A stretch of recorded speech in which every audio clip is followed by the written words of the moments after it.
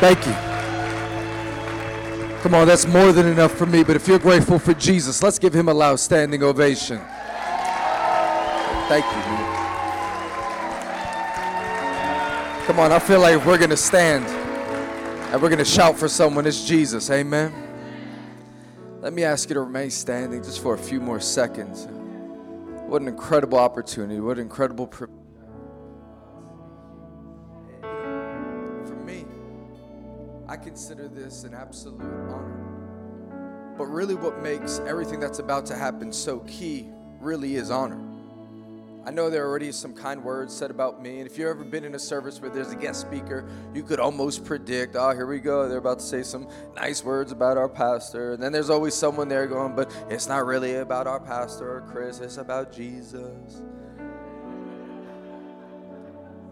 And you might be thinking that, and if you think that way, you're right, except you're wrong.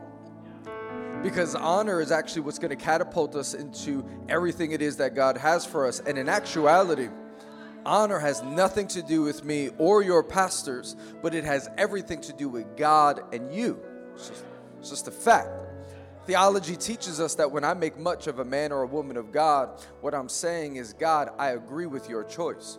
And when you come into agreement with the choices of God, he extracts his glory from that.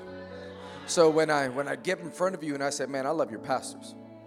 When I say I think the world of Pastor Jesse, I love getting on the phone with him. I love hearing from him. I love being encouraged by him, challenged by him. I think it takes a special type of leader to lead in this area and to see what you guys are doing. It just speaks to the favor that is on your pastors' lives. I think they're easy to celebrate. But from everything that I just said to you, the truth is when we say we thank God for them and we put our hands together for your pastors, God goes, yep, because that was my choice. That was my choice for this church. That was my choice for this church. I can't think of a better choice for this church than the pastors you have, and Pastor Jesse and Lauren. Come on, can we thank God for them right now? Thank you.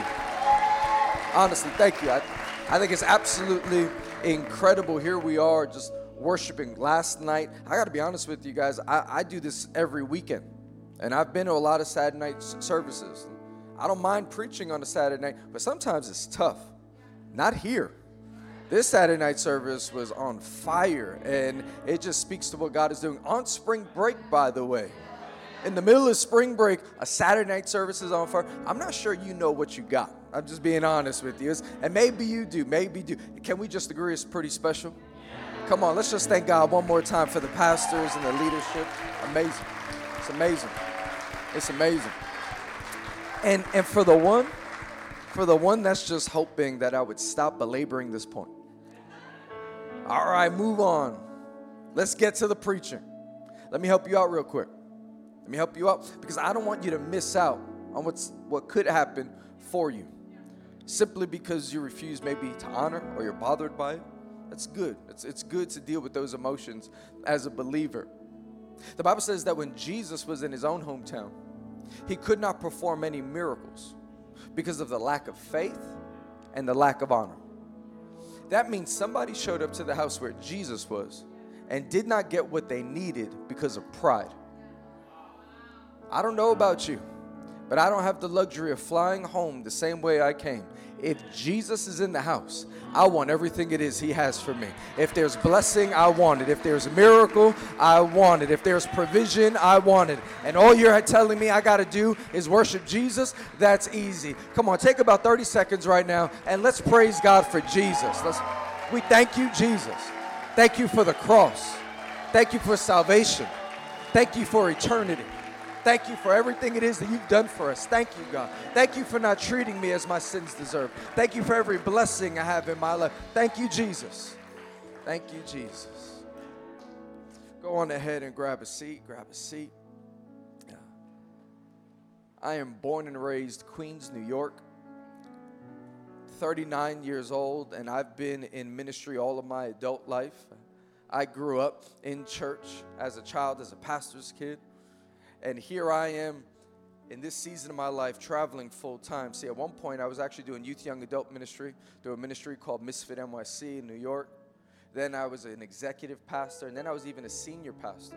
But in this season of my life, I have the beautiful opportunity of traveling the world, preaching and teaching the gospel. In fact, I'm a teaching pastor for 5 churches around the country, which simply means I fly in for them 4 or 5 times a year, teaching and preaching for them. And then in between those dates, I'm in incredible places like this. And what an absolute joy and privilege it is that I get to do this.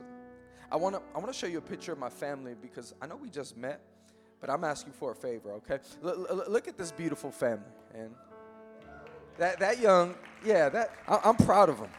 That young lady on my lap, her name is Chloe. She's absolutely amazing. She loves Jesus. She is the life of the party always. If she was here right now, she'd be talking to you because she's great at talking. And she just turned 13 years old. I'm not celebrating that, because I want her to be a baby, if I'm being honest. But she's growing up and she's amazing. And that's my son Dylan. And last Sunday he turned 16 years old, and he's an athlete and he loves Jesus. And you know, my wife's prayer and I, since we did youth and young adult ministry for well over a decade, God, when our kids become teenagers, would you just bless them? Would you just protect them? I know I don't get any special favor more than all the other parents. I'm just saying, for all the years and time that we gave with teenagers, would you take care of my teenagers? And I'm just so grateful that my teenagers love Jesus. I absolutely am. And I credit a good amount of their amazingness to that woman on my shoulder. Her name is Jairus. Everybody say Jairus. I'm just prepping you, because you might meet her one day, and most people botch up her name. Okay, they say Jireh, they say Jehovah, and they're like, no, those are God. Okay, her name is Jairus. People mess up her name so much that when we go to Starbucks, she just lies, and she says Lisa, because she doesn't want the headache. But she's absolutely incredible. She is my best friend, and we actually will be celebrating 18 years of marriage this year. Yeah, absolutely, we're excited. And we dated 5 years before that, and like I said, I'm 39. So at this point in our lives, we've been together longer than we've been without each other. I say all that to say this. If you ever remember us beyond this moment, would you pray? Just a quick prayer. God, just protect them, keep them. Just pray, because in this season of traveling every week, I'm just saying, God, I need all the prayer. We need all the provision. We need all the protection. Just put a hedge of protection around my children as they're home. Just keep them, because how many of you know that I'm not just doing this, we're doing this, and we all play different roles. And I promise, I follow the church on social media. I talk to your pastors often. I promise, every time I think of you, I'll pray for you. I promise. Good deal? Okay. If you have your Bibles, I want to read to you from 2 Kings chapter 7, verses 3 through 9. Now, if you don't have your Bibles, that's more than okay. We're going to put up the scripture on the screen. But can I challenge you to take notes? Let me encourage you to take notes. Go to the memo section of your smartphone, or if you're old school with it, put out a piece of paper and pen. And if you don't have any of that, just tear a piece of your shirt, draw some blood, and take some notes. I just think the best thing we could ever do is take notes. I'm being honest with you. I think the best thing we could ever do is take notes, because when the Holy Spirit speaks, I want you to be able to remember what it is that He said to you. 2 Kings chapter 7, verse 3 through 9. It's a pretty powerful moment in the Bible. It says this. Now, there were 4 men with leprosy. There were 4 men with leprosy. And this is important to note, because I love that the Bible does not call them lepers. They were men who had leprosy, which means that their ailment did not overtake their identity. And that's a whole word right there, because there are people that allow what they're dealing with to become who they are. And that's not true. You are not what you are dealing with. You are still a man. You are still a woman of God. Now there were 4 men with leprosy at the entrance of the city gate. They said to each other, they're having a conversation. They say, why stay here until we die? Which sounds like an odd statement, but let me tell you what's happening real quick. There is a famine in the land. And in normal circumstances, lepers in those days were marginalized. They were marginalized to a certain section of the city, and as a result, they would have to fend for themselves. And they had to be very careful, because they were very easy to kill. They hardly had food when food was flowing. So in a famine, imagine how difficult it would be for them to get food. So they have this conversation. They're assessing their situation. They're looking around. They go, man, why stay here until we die? If we say we'll go into the city, the famine is there, and we will die. And if we stay here, we will die. So let's go over to the camp of the Arameans and surrender. In other words, let's go over to our enemies, is what they're saying. And I love this next part. Look at this. They say, if they spare us, we live. If they kill us, then we die. Come on, how good is that? If they kill us, of course you die. That's how killing works. It goes on to say, at dusk they got up and went to the camp of the Arameans, and when they reached the camp, no one was there, for the Lord had caused the Arameans to hear the sound of chariots and horses and a great army, so that they said to one another, look, the king of Israel has hired the Hittite and Egyptian kings to attack us. So they got up and fled in the dusk and abandoned their tents, their horses and donkeys. They left the camp as it was and ran for their lives. The men who had leprosy reached the edge of the camp, entered one of the tents, and ate and drank. Can you imagine what's going through their minds, by the way? Because they think they're possibly going to be taken in as prisoners, or if they get killed, then they'll die. That's what they're thinking their options are. They walk in, there's no one there. In the middle of a famine, they have abundance. The least likely candidates, by the way. The men who had leprosy reached the edge of the camp, entered one of the tents, ate and drank. Then they took silver, gold, and clothes and went off and hid them. They returned and entered another tent and took some things from it and hid them also. Then they said to each other, what we're doing is not right. This is a day of good news, and we're keeping it to ourselves. If we wait until daylight, punishment will overtake us. Let's go at once and report this to the royal palace. Let's go at once and let's share with the very people that marginalized us and could care less about us. Let's go and share with them. That's what they're saying. Skipping on over to New Testament, 1 Corinthians chapter 2, verse 9. It says this, what no eye has seen, what no ear has heard, and what no human mind has conceived, the things God has prepared for those who love him. Is there anybody in the room that says, man, I love God? Come on, if you love God, can you make some noise? Beautiful. So for all of you that love God, here's the promise for you. What no eye has seen, what no ear has heard, and what no human mind can concoct on their own. I want to take the next few moments. I want to preach to you from this idea. We've got somewhere to go. If you're taking notes, go on ahead and write that down. We've got somewhere to go. If you're not taking notes, take notes. We've got somewhere to go. Let's pray one more time. Holy Spirit, speak. Amen. Come on, short and sweet. You know those prayers work too, right? I promise you should adapt that. Your holidays will go way better, Oh, don't let that dinner get cold. Just bless the Lord. Amen. Some people be talking too much. Can I get an amen on that one? Thanksgiving. It's like, oh, my goodness. Somebody's like, man, you're laughing too hard. I prayed. Anyway, how many here would not mind a vacation? Come on, let's be honest.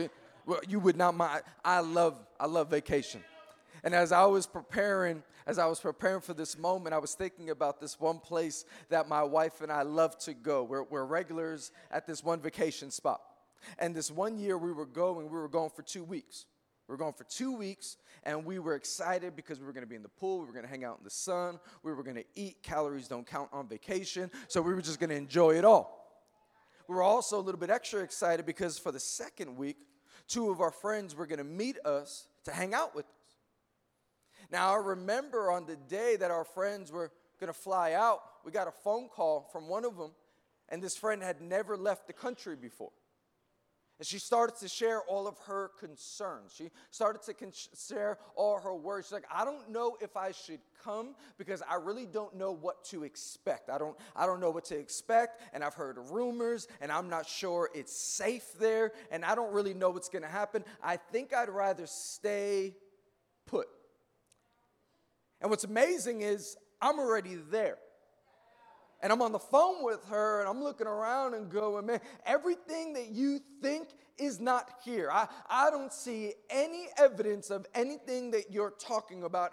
I'm here right now, and I hear what you're saying. I'm not negating what you're saying, but I'm telling you where I'm at looks nothing like what you are describing. So we encourage them to get on the plane. Why? Because we did not want them to miss out what was waiting for them. It is my assignment today to encourage you under the authority of Jesus Christ to understand and know that He has so much planned for you, for your marriage, for your family, for your business, for your university, for your school, for your future. He says, I want you to know, son and daughter, what I have for you. I'm going to try to describe it to you, but really there's nothing else to compare it to, because simply no eye has seen it, no ear has heard it, and no human mind has thought of it before. But if you trust me, that will be your result. And some of you are stricken by fear in stepping out and moving into what it is that God has for you. But the Holy Spirit is saying, son, daughter, we have somewhere to go. We have somewhere to go. And I know you have concerns. I know you have worries. But here's the good news. I'm not only with you right now, I'm already in your future. And I am telling you, I am beckoning you to come to me. It is good. It is strong. It is powerful. It is joyous. There's smiling in the future. There's dancing in the future. There's prosperity in the future. There's healing in the future. It is so much better than you think. However, you are going to have to move in order to get there, because it's not where you think it is. It's ahead of you. See, today I want to look at these four men who happen to have leprosy, because although they are physically ill, spiritually they're strong. And they are incredible examples on how we ought to lead and live in this day and age. They're assessing the situation, and they're looking around and going, we got a famine around us. I think it's fair to say in 2023, looking around at our world and go, man, it just seems like there's a whole lot of starving people. There's a whole lot of dying people, man, and they don't even know they're dying. They don't even know they're in the middle of a famine. They are choosing things that they think they need. They are choosing identities that they think that they've understood. They're looking for things, and it's at the bottom of a bottle, and they're never satisfied. And we have more addicts. We have more suicidal ideations. We have more people living on the edge than ever before. If I'm being honest, if we're having a conversation, is not perfect people. But it's people that could assess our world and go, this ain't it, man. This ain't it. We've got somewhere to go. And I don't know about you, but I want everything it is that God has for me. I want everything it is that God has for me. If you're taking notes, write this down. We got somewhere to go, and it ain't here. I'm not talking about your physical location. I want to talk to you about your spiritual location, because I think it is very easy to become comfortable where we currently are. But comfortability is so often not a good indicator of what's right. It is easy to become comfortable in the wrong situation. I wrote it down this way: complacency kills, faith leads.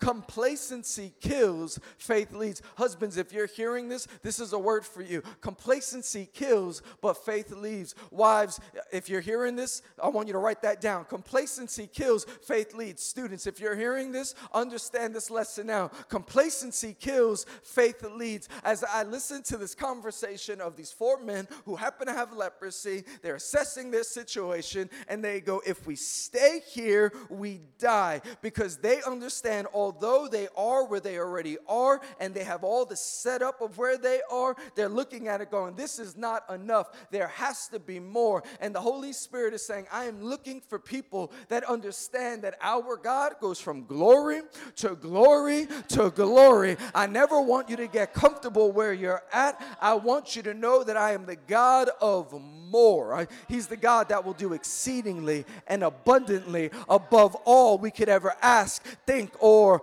imagine. It is one thing to quote that. It is another thing to operate in that. Because there are a whole lot of complacent Christians. They are satisfied with showing up to church on a Sunday, going on with their life, repeat, and they think it's good like that until the day they go. And I'm telling you, that's not it. That's not it. I read this quote the other day. Complacency is a sword of two edges. One edge kills hard-earned success, while the other end stops future glories. Man. Complacency is a murderer and a barrier. It is a murderer and a barrier. I want to challenge you. When it comes to your marriage, men. You need to be leading your marriage. It is not enough, hear me, that we committed by saying I do, got a job that could purchase us a house, and then to think that all is left for us to do is come home and our wives do all the cooking and cleaning, and our wives raise the children, and our wives figure out the vacation, because they wouldn't even have a vacation if I didn't put in all the work that I've put in. I am telling you, that is a complacent mindset, and it will not get you very far. The Bible tells us that as men, that we are the royal priest of our home. We are to be leading our family. We are to be leading our marriage. We are to be leading our children. And I've learned that there are too many complacent men because they're actually in belief that they've done enough. If we are supposed to love our wives the same way God loves the church, that means our marriage is not about just supplying. Our marriage is about surrender. Jesus cannot be our Savior and surrender not be our lifestyle. I want to challenge you that where you're at, God says, son, daughter, I have more for you. I have more for you. I have more for you. I want you to step out and I want you to step into it. I want you to shatter old mindsets because we got somewhere to go. We got somewhere to go. Hear me. It ain't here. It ain't here. I love preaching the word. Preaching on a weekend for a church, whether it's Saturday or Sunday, is one of the highest privileges. You have a gathering of just people from all over, families. There's nothing better than preaching on a Sunday. Now, beyond that, if you were to ask me as a preacher, who are my different groups, my different favorite groups to preach to, I would break it down to these three groups, okay? And if you're not a part of one of these groups, don't be offended. First, I would say young adults. I say young adults only because I did youth ministry for so long, and I would get so many parents upset with me when I was saying things to their kids at 15 and 16, telling me that they're too young and they don't understand that, and don't tell them that. But then the moment they become young adults, really, what are they? Legal teenagers. They're legal teenagers, and now their parents want me to tell them all the things that they told me not to tell them when they were 16. They're like, my son is 19, still living at home. Please talk to him about productivity. Please tell him to get up and get a job. Please challenge him on his purity. Please challenge him on doing something with his life. So I love talking to young adults because, to be honest, you don't have to have a filter when you talk to them. So, being honest, I just love talking to young adults. It's easier. I got all these repressed emotions that I couldn't say to teenagers. I take it out on young adults. Secondly, women. Give me a women's conference any day.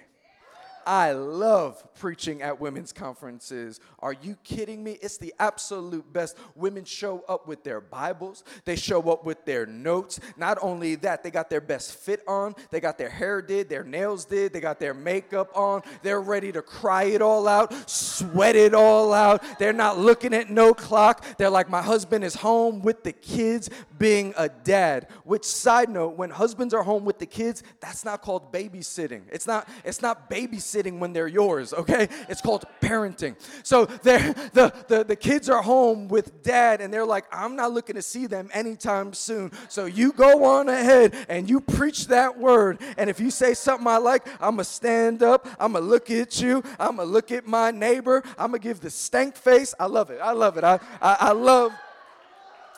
I'm for real. Women's conference are the absolute best. Men, we got work to do. I'm just being honest with you, because men's conferences could be tough. You know what I mean? Like, a lot of them showed up like they were sent here by their wife. They were just like, man, I'm just here because I didn't want to argue no more, you know?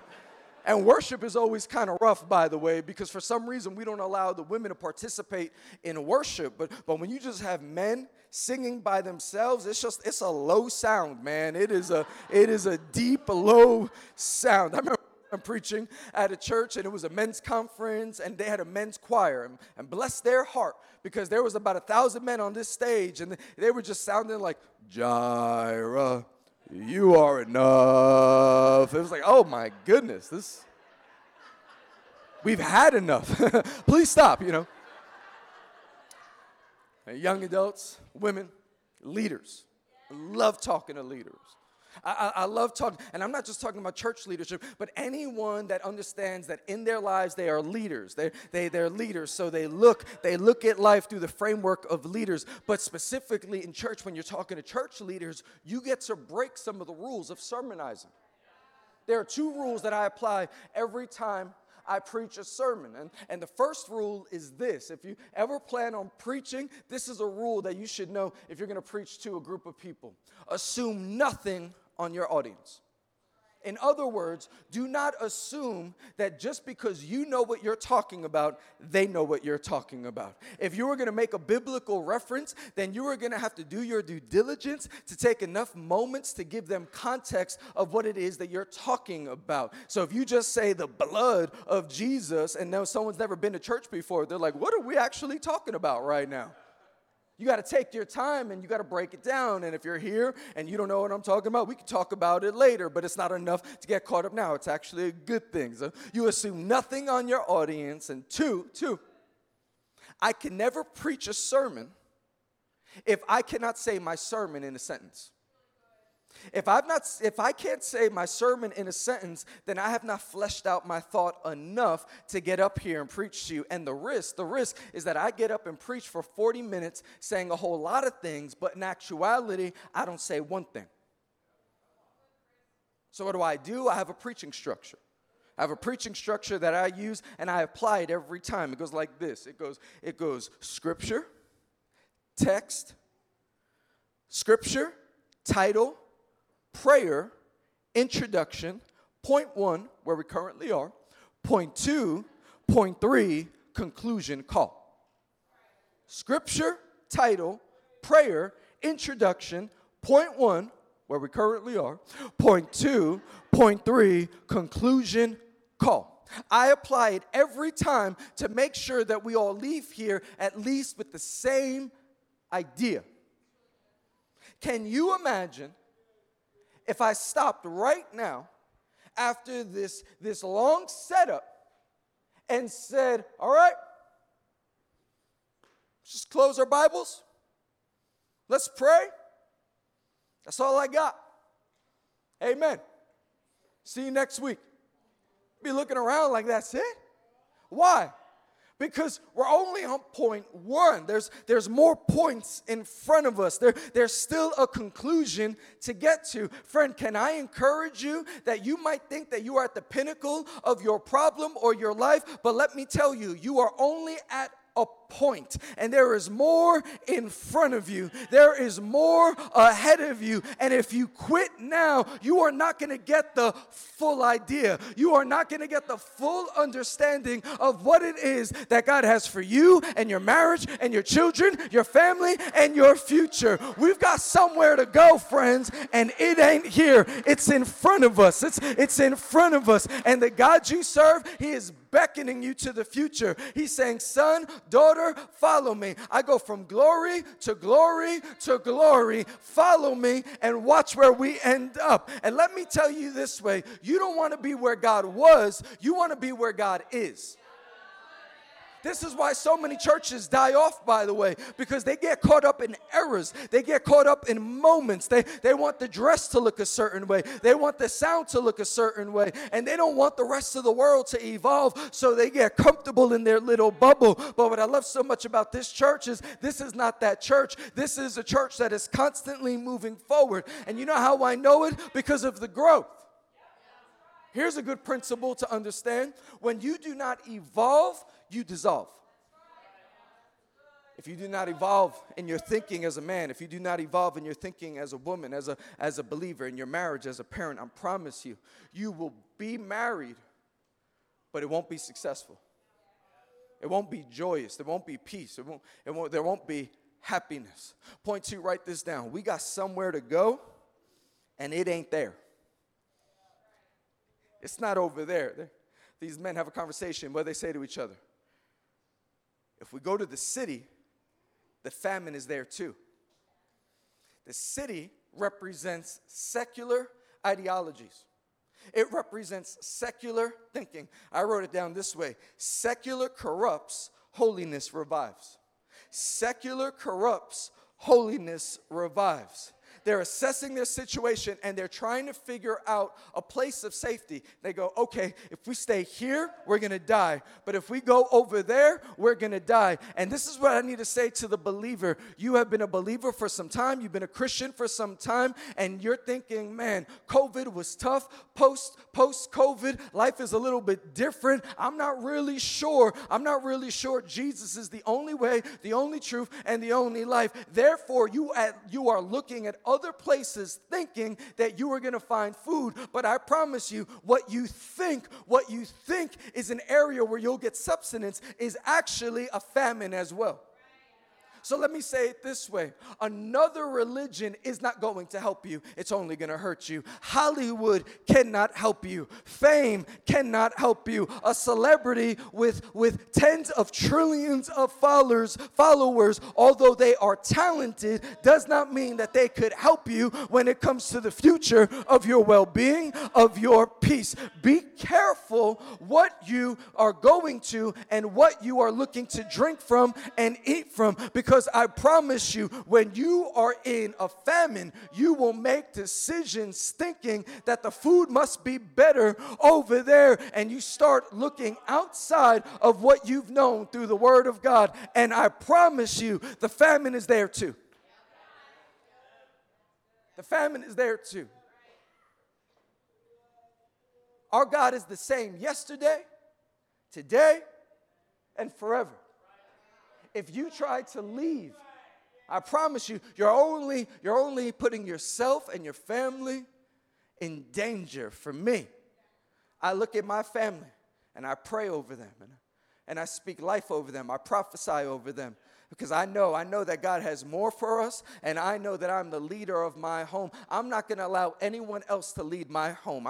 I'm going to lead my home. Men, we have to lead our homes. The Bible says that without vision, people perish. A husband without vision, a marriage will perish. A father without vision, a family will perish. You have to have vision for where you are going with your family. And I promise you, if you do not lead your family, somebody else will. If you do not lead your children, somebody else will. Because the enemy has a plan for your children. Hollywood has a plan for your children. Social media has a plan for your children. But for me and my household, we will serve the Lord. No one else is going to lead my wife. No one else is going to lead my children. I'm going to lead us to where we're going. I'm going to lead us to where we're headed. I'm not going to allow anyone else to talk to them about identity. I'm going to allow the Word of God to speak to them about identity. I'm not going to allow anyone else to speak to them about sexuality or marriage or purity or holiness or education. I'm going to allow the Word of God to lead me and to guide me. And it is only through the word of God which we put our trust fully in. But there is nothing else that has any type of foundation or any other success rate that could tell me I should put my trust in it. If I'm putting my trust in any man, his name is Jesus. For me and my household, we will serve the Lord. If there's somebody in the room that says, I agree with you, why don't you give him a shout? With all due respect to the government, they don't have my children's best interest in mind. My family, my responsibility. My family, my responsibility. My family, my responsibility. We got somewhere to go. Listen, it ain't here and it ain't there. As we get to this third point.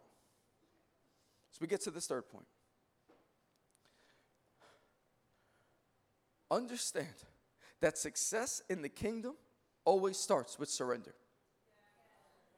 Success in the kingdom always starts in surrender. You want to see restoration? Start off with surrender. Surrender is humility and rooted in humility. Success in the kingdom is always rooted in surrender. These men, they have a conversation and they think their only option is to surrender to their enemy. Now, because they love God, what ends up happening? They end up getting a result that they could have never expected, but of course they did, because what was ahead of it, no one could have ever warned them. Why? No eye has seen it, no ear has heard it, no mind has ever thought of it. So what do they say? If we go to our enemy and we surrender, they may spare us or they might kill us. And if they kill us, we die. When you put your faith in Jesus and you say, God, I don't know what the future looks like. I'm not fully aware of it, but I am surrendered and submitted to you. I promise you the promise that lays ahead of you. No eye has seen it. No ear has heard it. No human mind has ever concocted it for those who love him. We got somewhere to go that no one has gone yet.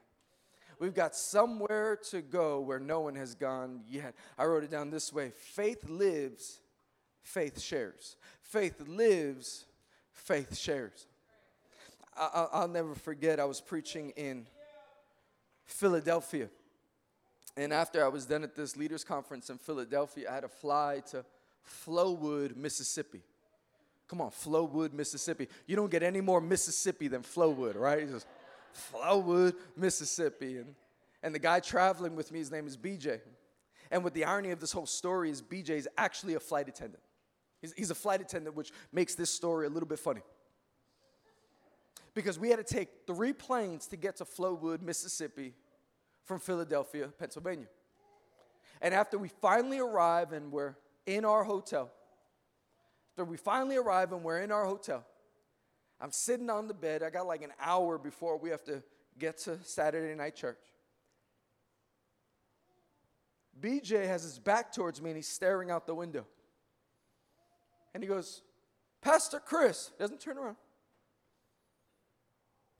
Where are we? And I didn't know if he was trying to be deep, you know what I mean? Like in life, you know, as a society. I go, BJ, what do you mean? He goes, where are we? I'm like, bro, we're in a hotel.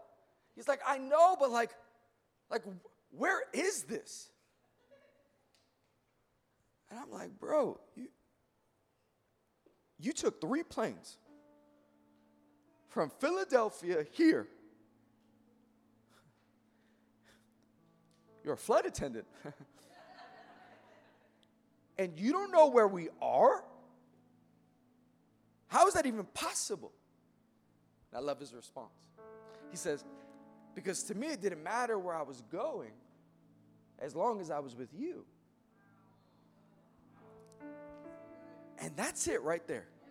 It's that little jewel right there. That's what faith sounds like. That's how faith operates. God, I don't fully understand all the details. I don't fully understand how it's going to work out. There's a 50-50 chance. There's one possibility that it turns out this way or turns out that way. And let's be honest, if you are a perfectionist, if you are a type A personality, if you are a details person, what I am saying right now is bothering you so much because you don't do anything without without planning. You don't do anything without details. I get it. I'm married to that person. My wife doesn't commit to anything without details. And yet here we are in this season of our life. It is a season we did not expect, a season we did not think we would be in. It's not what we planned for. And yet, if I'm being honest, it's the most successful season I've ever been a part of.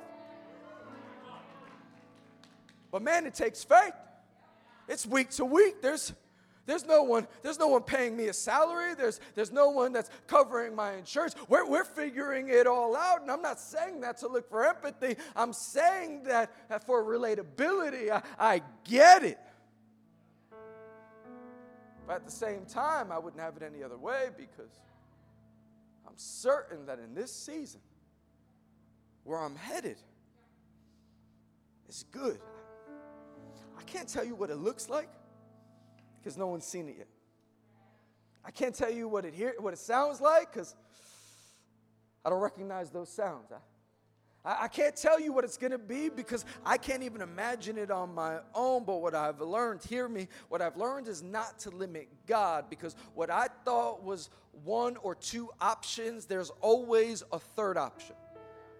God says, I always got more for you, but it's not what you think. I know you think it's either this or that, but in actuality, it's neither. I have more for you if you trust me. And I promise you, if you keep living by faith and you keep putting your hope in Jesus, your mind is going to be blown. But also, hear me, your mind will be blown, because you will not believe how blessed you'll be. You'll be so blessed that you'll realize that you can't just keep this to yourself. And this is the hope right here. This is the part where Christianity really comes into play, because here's the truth. Here we are in the middle of a feast. It's 2023, man, and we got people in church worshiping, and they got the joy of the Lord. You talk to people on the streets in this day and age, they have no clue what you're talking about. The joy of the Lord, what does it actually mean? Here we are in the middle of a feast, and there are people starving out there. Do you know that out there people are still becoming addicted to substances? You know that still exists, right? You know there's still people joining gangs. I know that sounds like a 90s thing, but you know that's still happening today, right? You know there are children being sold in the sex trafficking industry. It's all out there. I'm telling you, there's a famine out there because people have no idea how to find joy. They have no idea how to find hope. So they're putting their lives at danger. They're putting other people's lives at danger. And here we are with all this feast. We got all this joy. We got Jesus. We got the good news. We have mercy. We have grace. And let's be honest, man, we can't keep this to ourselves. In fact, we don't just share with people we love. We share with those that marginalize us. What? We share it with all people. Which people? All of them. The ones that don't believe like us. The ones that don't vote like us. The ones that don't behave like us. Wait, how would you say that? Why would you say that? Because as much as I hate is what they're saying, I know for a fact that they've been deceived. And that's the only reason why they're believing and behaving while they're behaving. And here I am. I'm not starving. I have food. I got abundance. I have a feast. And they're in a famine. And they don't even know it. But here's what I know it. That famine that they're in, it is going to lead to death. But what I'm in right now, I got the bread of life. I got a water that allows me to never be thirsty again. And his name is Jesus. And he says, come to me with your weary. Come to me with your burden. Come to me with your frustrations, and I'll work it all out. It's a process called sanctification. As we work it all out, even when you don't believe fully, just come to me and we'll get there together, and I'll show you. Thank you so much for listening to this message. If you enjoyed it, please check out our other episodes. If you would like to connect with Eternity Church, be sure to go to myeternity.com or follow us on Facebook and Instagram at myeternitychurch. We'll see you next week. Love you heaps.